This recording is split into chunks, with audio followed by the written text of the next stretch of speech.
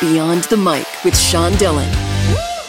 We're joined on the star line by an anthropologist, author, filmmaker, and historian. She takes you on a journey across the Greek Isles in Smithsonian Channel's Greek Island Odyssey. We welcome Bettany Hughes. Hi, how are you doing? Absolutely great. Let's go beyond the mic. 1,700 miles, 27 different vessels, Right. 2 storms at sea, a bee attack, and an earthquake really feels like a true odyssey. You follow the legendary Odysseus' path through Greece. Why did you consider this project? I just think that it's one of the most amazing stories of all time. You know, if we talk about an Odyssey based on the story of this Greek hero, Odysseus, and really the whole of life is there. It's a story of challenges, unexpected challenges being thrown in our path, the beginning of civilization as we know it, how we need to collaborate to survive, and just basically an incredible kind of rip-roaring tale. So I wanted to follow in his path across the Mediterranean. He took 10 years, I only took 6 months to do it. But as you say, on loads of 27 different boats, and to really learn about the story of the ancient world and to reveal all these incredible new discoveries that we have access to in archaeological sites right the way across the Mediterranean. What was your favorite site on this expedition? Well, I mean, so many. They were really special. I was on a dig in Pylos, which is in southern Greece, which is where, if you know the story of the Trojan War, there's a great hero, an elder called Nestor, and it's Nestor's palace at Pylos. And as we were filming there, this beautiful gold belonging to a Bronze Age warrior, so we're talking around 3,400 years old, just came out of the earth as I was standing there filming and talking to the archaeologists. So that was pretty special, something I'm not going to forget. So that was a really good thing. But then some very gruesome revelations on the island of Crete, where there's evidence of human sacrifice following an earthquake. So all those stories, again, that we hear in the myths of young princesses being sacrificed, you know, to keep the gods on side, it looked like we were actually finding the evidence of that. So, so I mean, some really extraordinary, unforgettable moments of live archaeology. But the sites, they're all pretty cool. I think maybe weirdly coming home to Odysseus' island of Ithaca, that was almost the most touching thing, to imagine this great warrior, this wily, clever guy, finally making it home to his wife. And I really learned after the journey that home is where love is. The only issue when we got back to the island of Ithaca was that there was a massive earthquake when we were on the island. So I kind of felt that the Poseidon, you know, the Greek god of earthquakes, was still hunting me down to the very end. Now, your own adventures were stoked over 30 years ago because of a television show about King Tut. Do you feel that in doing Greek Island Odyssey, you might be helping the future adventurers begin? I so hope so, because I always think with history, you can't really understand history unless you go to the place where it happened.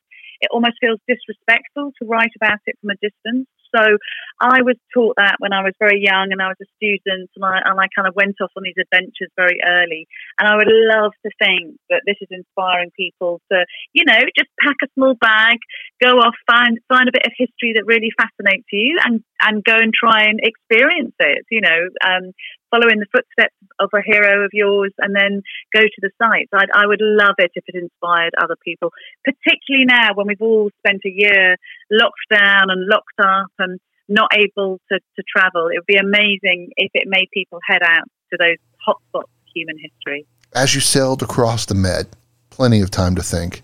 What did you think about as you go through these incredibly historically filled areas?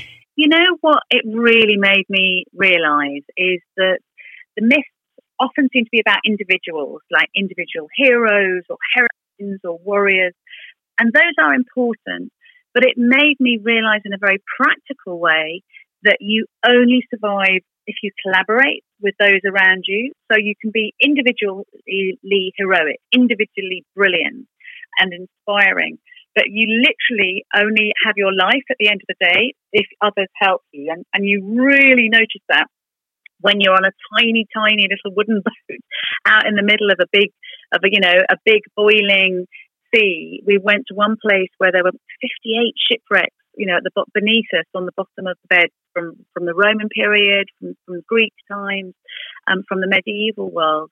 And you just got that sense that we can deal with the challenges that are thrown in our path if we help one another get through them. So I wasn't expecting to feel like that, but I really, really, to the core of my being felt that, because there are lots of times when the guys around me, I've got a great crew. I wouldn't be alive and talking to you today if they hadn't helped out. So so kind of working with others, I guess, was the big thing, the big takeaway thoughts I had from that journey. How many people were on your team? And you got to give them props. So there were, on our team, it was very small. We had kind of 6 or so people, a collaboration of a Greek and British and Cypriot crew. I have to say one of my favourite moments was when we were caught in this storm with 90 kilometres an hour winds and 6 metre high waves.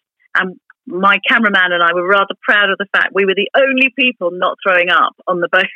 So even the Greek sailors and the captain had to leaning over the side. So yeah, it's a small team, but we absolutely become family by the end of any shoot. Time's running out, so it's time for the Rocking 8 random questions. Answer with the first thing that comes to your mind. There is no pressure. Okay. I know the difference between the two. So which are you, Venus or Aphrodite? Very good. Aphrodite. This is because I've written a book about Aphrodite, isn't it? Definitely Aphrodite, the kind of original older goddess, I reckon. Favorite place to vacation? Greece. Okay. What was your favorite meal during the entire trip? I went to a beautiful beekeeper and was attacked by his bees, the bee attack that you mentioned. But I tasted the honey fresh from his hive that he gathers by boat. So the boat of the Odysseus of honey from the island of Icaria in the Mediterranean. Favorite place to ride your bike where you don't get hurt this time?